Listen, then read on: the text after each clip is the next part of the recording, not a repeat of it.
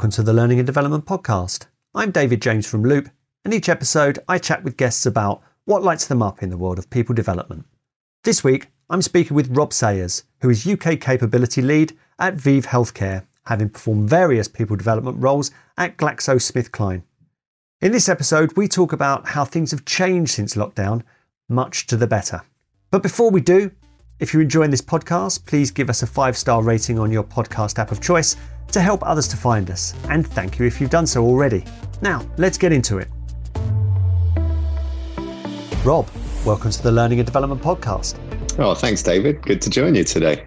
Robb, it will be remiss of me to not ask you how you are considering what's going on in the world. So how are you and how have things been since lockdown? Do you know, I feel a bit bad saying this, David, but pretty good, actually. One of the banes of my life is the commute up and down from the South Coast up to London. So not having done that in the last few weeks, I think from a health and wellbeing perspective, I'm feeling in really good shape.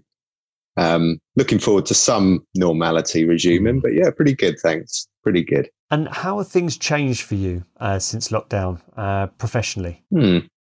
So I think, I'm a great believer that learning and development is part of the business. I think, you and I have talked about this over the years, David, but I feel like very often we struggle for that seat at the table, or we're seen as, I always sort of describe it as, the smash glass in case of emergency, pull out the training function and fix a problem that training are there to do. So I guess what we've done and what I've noticed most significantly since March is learning and development being much more of a partner to the business. I think we cannot be on the periphery during this time. And I think a level of acceptance, actually, that experimentation, helping people perform their job to the best of their ability, not pretending that the world is the same and that you can do your job in the same way, or that the expectations of the business or your customers or whatever line of work you're in.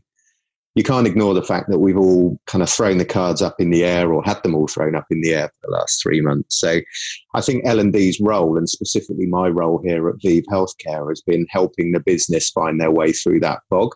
So that's how I would describe it. Muddling along a lot of the time, but I think that we learn most when we're muddling along, working through real life problems towards real life solutions. So I think, I felt an immense step change, I suppose, in the business's expectations around how learning and development can support that. That is interesting. I'd like to come on to that shortly. But we're seeing here, Robb, you signposted March. Of course, it seemed like years more than months at times, didn't it, that we were in lockdown. But what kind of work have you been involved in recent weeks? I've spoken to other people, and it's been first of all a real shift to helping people work remotely. There's elements of mental wellness. There was the kind of helping managers when they're not in the same proximity as the people they're expected to manage. So those kind of things have been the norm, I'd say. But what kind of stuff have you been working on, and how did that change from before? The timing was kind of impeccably bad, if you like, that we actually went into formal lockdown. So we'd been planning for one of our regular, what we call cycle meetings. So bringing the whole team together, talking about the business, how do we need to realign, practice what we do best, which is kind of our sales skills in front of customers. And that was a very structured 4-day meeting that we planned for, which didn't happen because the week before we were due to have it, we went into lockdown. So very quickly, we repurposed that meeting. So right from the very beginning, I think the focus was getting people set up for home working. A lot of our guys are field-based anyway, but if you take away their customer-facing duties, they all of a sudden have quite a bit more time on their hands to do some of the things that perhaps they haven't had a chance to do before. But the customers that they call on are very much frontline. So they're infectious disease consultants. So they're either managing HIV or they've been taken out of HIV management to manage the COVID situation. So we did a lot in the early days about getting our sales representatives, account managers, but actually everybody who works for the company able to be set up to do their job as effectively as possible. So things like remote working, workstation safety, health and well-being. We invested heavily in helping people adjust to juggling work and home commitments. That is often quite a fixed line between home and work for people. But I think when people switch to work entirely from home, that line becomes more blurred or fatter, if you like. So how do we help people navigate through that, equipping people with resources to support childcare or to support juggling some of those commitments that can conflict with each other? And then over time, I suppose in the earlier days, we were taking a lot of our usual work online. So a lot of our meetings became, how do we kind of collaborate more effectively using platforms like Microsoft Teams? And I suppose more latterly, we brought forward a lot of the activities that people would be expected to do in the second half of the year. We tried to bring some of those forward. And we've used the time to really invest in skill and capability, helping managers have more one-to-ones, connect better with their people. This does mad things to people, doesn't it, being in lockdown? So somebody might be great today and sort of at their wits' end tomorrow. So having really deep, meaningful conversations between managers and their teams, I think people are probably feeling more connected now than they've ever felt, actually, in a bizarre kind of way. So I think it's some of those soft skills that we've been helping managers develop in their teams, but really helping those managers and our IT function get people set up to be as productive as they can be. So that when some normality resumes, technology is not a barrier for us. And I don't think it is. We learn that very quickly. I think most people would say it has become a real enabler and born completely out of necessity. So there's some of the main areas of focus. It's interesting there you say that that tech has been an enabler because it has required a lot of organizations, and well, it's not organizations, it's people, isn't it, to take a look at what they're trying to do and then use tech to help them to do it better. Whereas in the previous paradigm, I can't call it the old paradigm, it's only a few months ago, sometimes we could be guilty of misusing tech. An example would be that you've got people dialing in to a face-to-face meeting, and those poor folks are largely neglected. It's an example where we've got fantastic technology available to us, but we're shoehorning it into the old way of doing things, and people don't really feel as if they can contribute as much as perhaps they could. And I suppose another way of looking at this would be to use webinar technology for face-to-face training remotely. You think, if we understood the problem we're seeking to solve better, we wouldn't be shoehorning very smart technology to do quite dumb things. Dave Copeland, I saw speak eloquently about this when he was at his time at Microsoft and I was at Disney, saying that the misuse of technology is the problem in the workplace. Email being the perfect example. Why on earth would you swarm people with electronic versions of letters and copy everyone in when it's a complete distraction from what people are trying to do? Anyway, I digress. Because what you mentioned there is kind of this lovely phrase that we discussed the last time we spoke, when you said that things seem to have accelerated 10 years in 10 weeks. I love that phrase. What do you mean by this? What's your experience of this? Do I know your kind of audience are quite open to provocative challenge. I think that's what the role of L&D should be, David. I mean, I've only been working in this field for 10 years, so I don't consider myself a master of it whatsoever. But one thing I think I have developed over the last 10 years is a complete, I'll call it now, frustration that L&D profess to try and teach people about what does learning agility mean and how can we kind of teach adult learning theory. So almost talking about our profession. And I think in some ways it makes it a witchcraft. People actually aren't really interested in how they learn. They just want to learn to be able to do their job better. And I know that's a huge part of what you guys do at Loop. But I think what I've noticed, and why I said that 10 years in 10 months, is because for too long, learning and development have been talking around the digital horizon is kind of galloping over the hill and we need to get with it if we're to survive. In the last 10 weeks, our context and the context of the organizations that I'm sure all of us serve has changed 180 degrees. So it's been turned on its head. We're not talking about a digital era that is upon us. We're talking around one that we're in. So if you cannot adapt quickly. You cannot serve your customers in a way that's probably very different to the way we've supported them in the past. I think there is a real risk of extinction. Learning and development, unless you can be relevant, unless you can be that partner at the table, unless you can help the business. And if it's getting them set up to, I don't know, use WebEx or use MS Teams or use whatever digital enabler they are, they'll cut you out. They'll go straight to the IT function, say, look, how can we just get set up with this?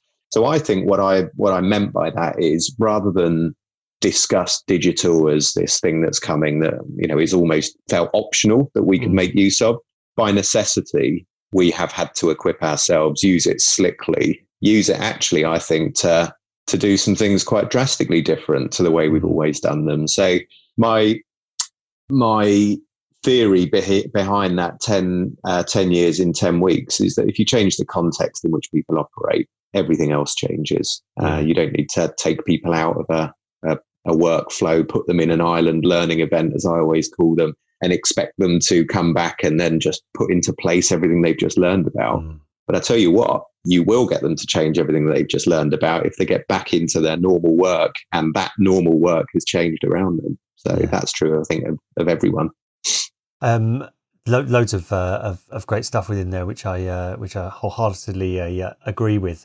And part of that, and just to reinforce what you were saying, is that we have had to enter the world in which people are expected to perform and use their channels, which I think in learning and development we've been pretty poor at over the years. We've created our academies and universities online, which is a place that learning and development can launch and own, that other people need to go, and then we fill it full of content, and without truly understanding the context in which people are performing, or the unfamiliar situations and challenges that they actually face. We try to provide them with everything that they could possibly know, almost creating a competitor to Google in that sense, and acting in a very similar way, that largely content which is remiss of context, and what it is that people are expected to do is accessible within this place. But it really heartened me. I saw there was some Fosway findings published recently. It was called their L&D Impact 2020. And it said that traditional e-learning shows signs of waning, both in adoption and perceived success, which for me has always been a way in which we put what we do on computers and then make it available for people just in case they need it. It's all about the scale and reach of a classroom, rather than the opportunity to help people where they are with what they are trying to do. And I wonder if that's what you mean, that we've advanced in this time because, number one, the world changed. Number two, we all understood together some of the factors in that world changing. And number three, we had to get to where people were in this new world, which was in Slack, in Teams, on email, wherever they worked, we had to reach them there because we couldn't expect them. I mean, we'd said for years, and we had this terrible question on our engagement survey at Disney, which was, do you have time to learn? Right? You go, no, do you have time for training? Right? Which within, I mean, if you had one question from learning and development, you wouldn't ask that, because number one, what you do is you've taken what it is that people need in order to get better at their job. You've ring-fenced it. You've popped it in a place that's almost parallel or not in where they actually work, and then you've asked them whether they've got time for that. And it's kind of this. You've made it separate from all of the things that they're trying to do. And of course, we got battered away every time. Nobody ever had time for training. But if you had, have you had time in the last 10 weeks to adapt to the new way in which you're working and become better at it? I mean, the answer is yes, isn't it? Well, yes, it is. It's funny, though, that you mentioned the employee engagement survey. I mean, we obviously invest heavily in similar things at Vive and at GSK. But you're right, the question sets you up for failure. So, does the company develop you as an individual? Whilst I don't think that's a bad question, if we ask people around how are they supported most ably to perform at their very best, they could respond in the same way, but I think, and it goes back a little bit, contradicts what I said before around using learning theory to try and teach people the witchcraft of L&D. We all understand what we mean by 10, 20, 70 as a kind of a way of looking at how we learn. But actually, I think when you ask people out of context around development that they've had, they don't think beyond the 10. They'll think, what courses have I been on? What has L&D provided for me? And I'm not saying that's wrong. In fact, I think it's probably right, but they would beat us then with that stick that we've not taken people out of the classroom, not put them on that training course. Whereas actually, if we asked more questions around how supportive is your learning environment to help you, your work environment to help you perform at your very best? What coaching do you receive that enables you to perform at your very best? Those kind of questions, I think, that camp more in the 20 and the 70 space should absolutely be where we are. So when I said to you before around the context changing, we haven't done lots of formal training. Yes, we have to get people set up with things like the tech. But then when it came to those meetings that we started, the virtual internal meetings or starting to speak with our customers externally, it's all learning on the job, right? Yeah. So how do we then put groups of learners together to talk around, well, how does it work when your camera goes off or where you can't share the content and you can't then see the customer while you're sharing the content? These kind of conversations. And I don't know the answer any more than the learner knows the answer. But by getting them together, sharing what's working for each other, I think that's been what's given us the biggest step up in our ability to use this technology. Because if you make it optional for people, you can either choose to drive 100 miles to see that customer, or you can engage with them through WebEx or whatever technology, different organizations use. I think I wouldn't say we had resistance at the beginning, but I think if people can't get their head around how to do something that's new to them, often this sort of defense barrier comes up. So how do you create an environment where learning by things that don't go right, learning by what worked for you, and then building that out very quickly, people have built a much higher level of confidence. And, I genuinely think our role in L&D, and I'm sure we'll get on to talk about that, is when normality does sort of begin creeping back, whatever normality looks like, what don't we want to return to? Do you know what I mean? I think that's our role, to interrupt some of that. And I think it is just habit and comfort of going back to a world in which feels more familiar. But it frightens me actually how quickly things change, whether it's kids homeschooling or whether it's conversations you're having in and out of work where, 12 weeks ago, some of the conversations people were having, how the last 12 weeks has all of a sudden felt quite normal for people. So I think there's a big role for learning and development to what do we want to hold on to? What do we want to return to? And kind of make some active choices about that. I think that what you've just described there, I see one of the things that learning and developments are guilty of is scaffolding the learning experience. And what they mean by that a lot of the time is in making sense of the learning offering, which is some classroom training, plus some e-learning, plus some available content. It's glued together in a way to make sense and then sell to people. But of course, that's a transaction that is incredibly infrequent in the world of the people that we're seeking to influence. How often do you get right, okay, so I'd like to learn, I'd like to see what you've got on management. So we've got this classroom, then you could do this e-learning, then you could take a look at this content, right? So that is an, give me exposure to what you've got around a topic.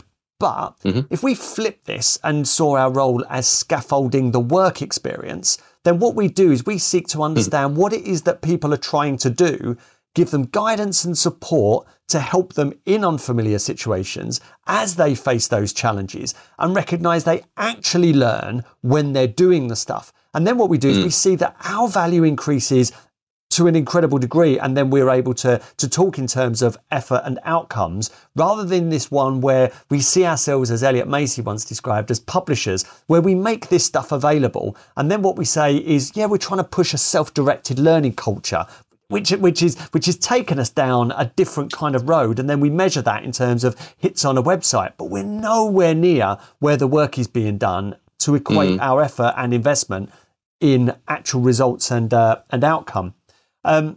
Which does lead me on. Why on earth should we wait until too much later? I'd love to know what you said then.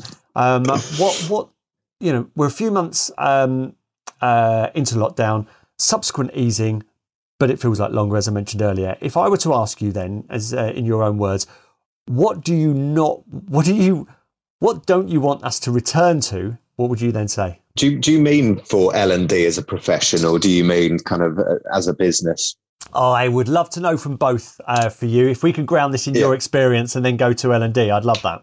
So in my own experience, it is about just returning to what we kind of feel familiar. So whether that's working patterns, so I'll start there. So kind of a one day a week, we afford people the opportunity to work from home. I mean, we have an incredibly flexible and trusting homework culture at GSK&B. So I don't think that for us will need to shift too much. But I think what I'd love managers to be doing is talking around productivity during the last 12 weeks. So what have you really struggled to be able to do? What have you actually found easier to do in the way that you've been operating? So I've been running a few sessions. It's no rocket science. It's things like stop, start, continue with management teams around what do we want to hold on to. I think it also helps when people are keen to add to their start or continue list things that have had to drop during lockdown. So, of course, we inevitably arrive at that. Well, what can we stop? Because you can't start and continue things unless you actually let go of stuff. And as a business, we've found that all of our effort, commitment to looking after people's, our package, I suppose, is called Energy for Performance and Resilience. So how can we look after the whole individual? I think we have in the main done a pretty good job of that.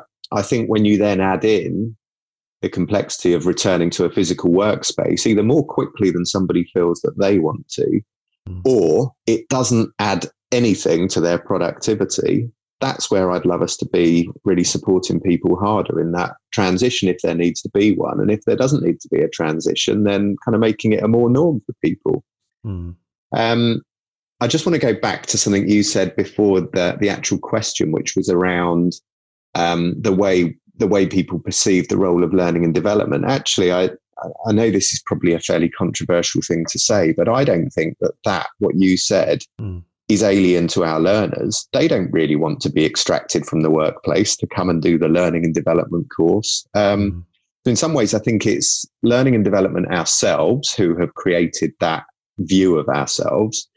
And then the business sort of deem that to be our role. So that's where I think we need to interrupt it much more, really push back and say, do you know what, that face-to-face course that we've run once a quarter for the last 3 years, we've actually found that people are able to do the activity that course is designed to do better by having not attended the course, by creating an experience for them or tagging it onto the work that we're actually expecting people to do. And the net result is their speed to proficiency. And, maybe one useful example very, very recently is our induction, so recruitment and then onboarding people. We've had to change quite significantly how we've done that. And probably just in the part of the business I work, we've inducted half a dozen people during lockdown. And then we look at that alongside the kind of standard onboarding program that we'd usually use. You ask people about their experience, and I have a fairly simple view on onboarding. For me, it's about helping somebody feel like they've joined the right organization and that they feel welcome, number one. And number two, that their speed to proficiency can be accelerated as quick as possible. So if we take those as the two objectives of any onboarding program, some of your listeners may think that it's more complicated than that, which I know it is too, but I think fundamentally it's those two things.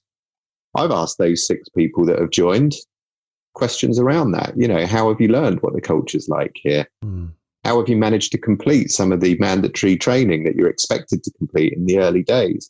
How connected do you feel to different people across the team? And during lockdown, we've gone to a twice a week whole team check-in. We used to do either two or 3 whole team meetings a year.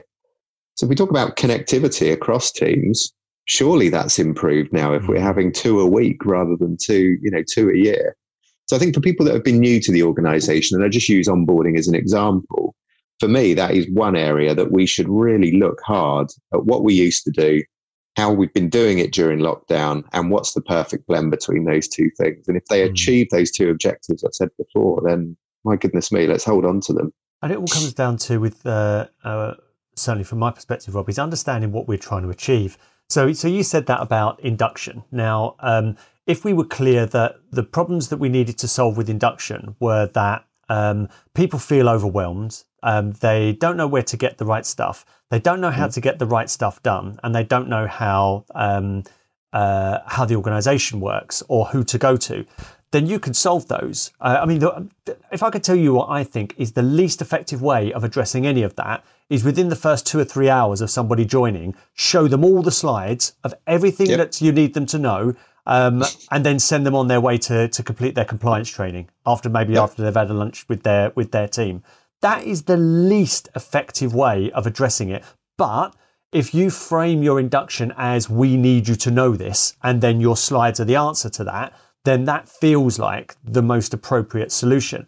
But if you go back to, as you mentioned there, being realistic about what you can achieve with induction, and couple that with what it is that people struggle with without any help, say predictably and reliably, you could find that you are providing people with short how-tos over the period of, say, 2, 3, 4 weeks, maybe even longer, that address what you anticipate they will be experiencing. Again, scaffold their transition experience rather than just deliver an induction program.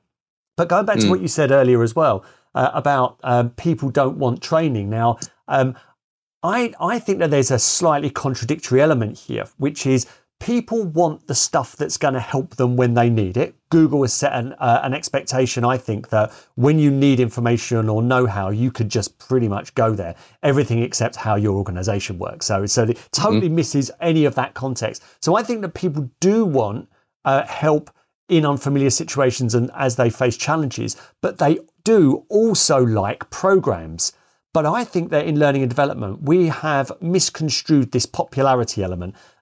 Often because what we ask people is, do you prefer classrooms or do you prefer e-learning? Oh my word. If you'd have replaced classroom training with being kicked up the backside, I'd choose kicked up the backside. Right? If you'd have replaced kicked up the backside with eating butter beans, I'd eat butter beans over do e-learning. Right? So what we've done is we're asking people whether they like one thing over the other, and the other one is incredibly unpopular. But also when you say to people, would you like to go on a course? A lot of the time people will go, yeah, right. Yeah, that sounds pretty good. But we don't seek to understand why. I think that deep down they know that won't help them. That won't help them with anything they've got pressing right now. But it's always quite nice to go on a course. But we've got to stop ourselves doing something because it's popular and stick to the stuff because it works. You can add some popular stuff as long as you don't dress it up as something else. Tracy at Sky does this brilliantly, recognising that people want to go on training because it helps to build relationships. It helps with recuperation from work, taking the time out. It's a bit of a reward as well. But she doesn't dress it up as training. People need that and want that, and it's popular, and they give that to them as something else. But you don't dress it up and think it's something else. Where in learning and development, you go back to what did you call it? Wasn't wizardry? Was it witchcraft? Witchcraft. Yeah. Let's not dress this up or believe some of the witchcraft. There are more effective ways of doing things than the popular and the status quo. Did that make sense, Rob? It did, and I felt a bit bad as you recited my term witchcraft, because I don't want to do a disservice to what I think we all do to our very best ability. I think it's when we default to trying to teach people what we mean by learning agility, or teaching them adult learning theory, or professing about 70-20-10. That's all great stuff, but that's for us to know, right? Yes. And then that is for us to know how people learn best and create those experiences.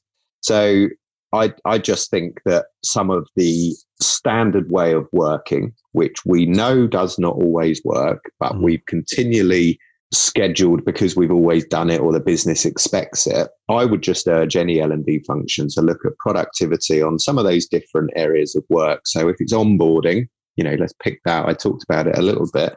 Let's look at what's really worked for us in the last 12 weeks. There'll be some stuff that we want to return to, got no doubt about it. But I guarantee we have brought that forward, helped people feel part of the business more quickly because of the connectivity that we've given them through virtual channels now. And we've got some people that have worked for the organization now for 12, 14. In fact, if I was to count the weeks back, it's probably more, who have never physically visited the office in which everybody else ordinarily works. Well, does that mean they feel less connected? I don't think so. I'm going to do what we call an after-action review with those guys, and I think a lot of what they share back with us, we'll continue to do, especially around how they learn about the culture here at B. We're very, very passionate about leaving no patient living with HIV behind, and everybody in the organisation has this kind of incredible patient focus. And if you can feel that through a TV screen, of 12 weeks of virtual meetings, you haven't needed to visit the kind of physical space to kind of create that feeling. And I think too often offices will have written up their values or, their whatever your organization each call them. That doesn't mean that they truly exist in that organization. I think it's the way people behave. And those new starters, asking people to interview people that have been in business sort of 5 years or 3 years or 10 years, just giving them a broad array of people across different functions, getting them to ask, in their experience, what's it like to work here? They get it from the horse's mouth, and the big upside is that they're positively influencing the existing business they're joining by showing an interest in areas like culture. What would you like to see change? What do you want to see kept? And all of these questions are ones that I'm asking our new starters to ask people who have been in the business a long time, because they bring the unique perspective that everybody who's been around here too long never ask ourselves. So I think there's oodles of opportunity to interfere with standard practice. I think role of L&D, organisation development, talent leadership and OD more broadly is about changing the way we operate to enable the business to either run faster, drive efficiency. And, the onboarding example is just one, but I think we should stop and pause on a lot of our standard work and not come up with the numbers, but I think sometimes we need to justify to more senior people how a new way of working can add incremental value. And if it can, don't just return to what you were doing before. Hold on to it and use that as your business case for change. You mentioned earlier when we were talking, Rob, that people haven't had to be told things have changed because everything has changed. What impact has this had on your practice and initiative, and perhaps the receptiveness to what you're trying to do? So I think what I probably meant by that was, if you've got a very established workforce, sometimes they can be not the hardest to develop, but their desire to develop perhaps isn't necessarily as high as maybe learning and development would like it to be.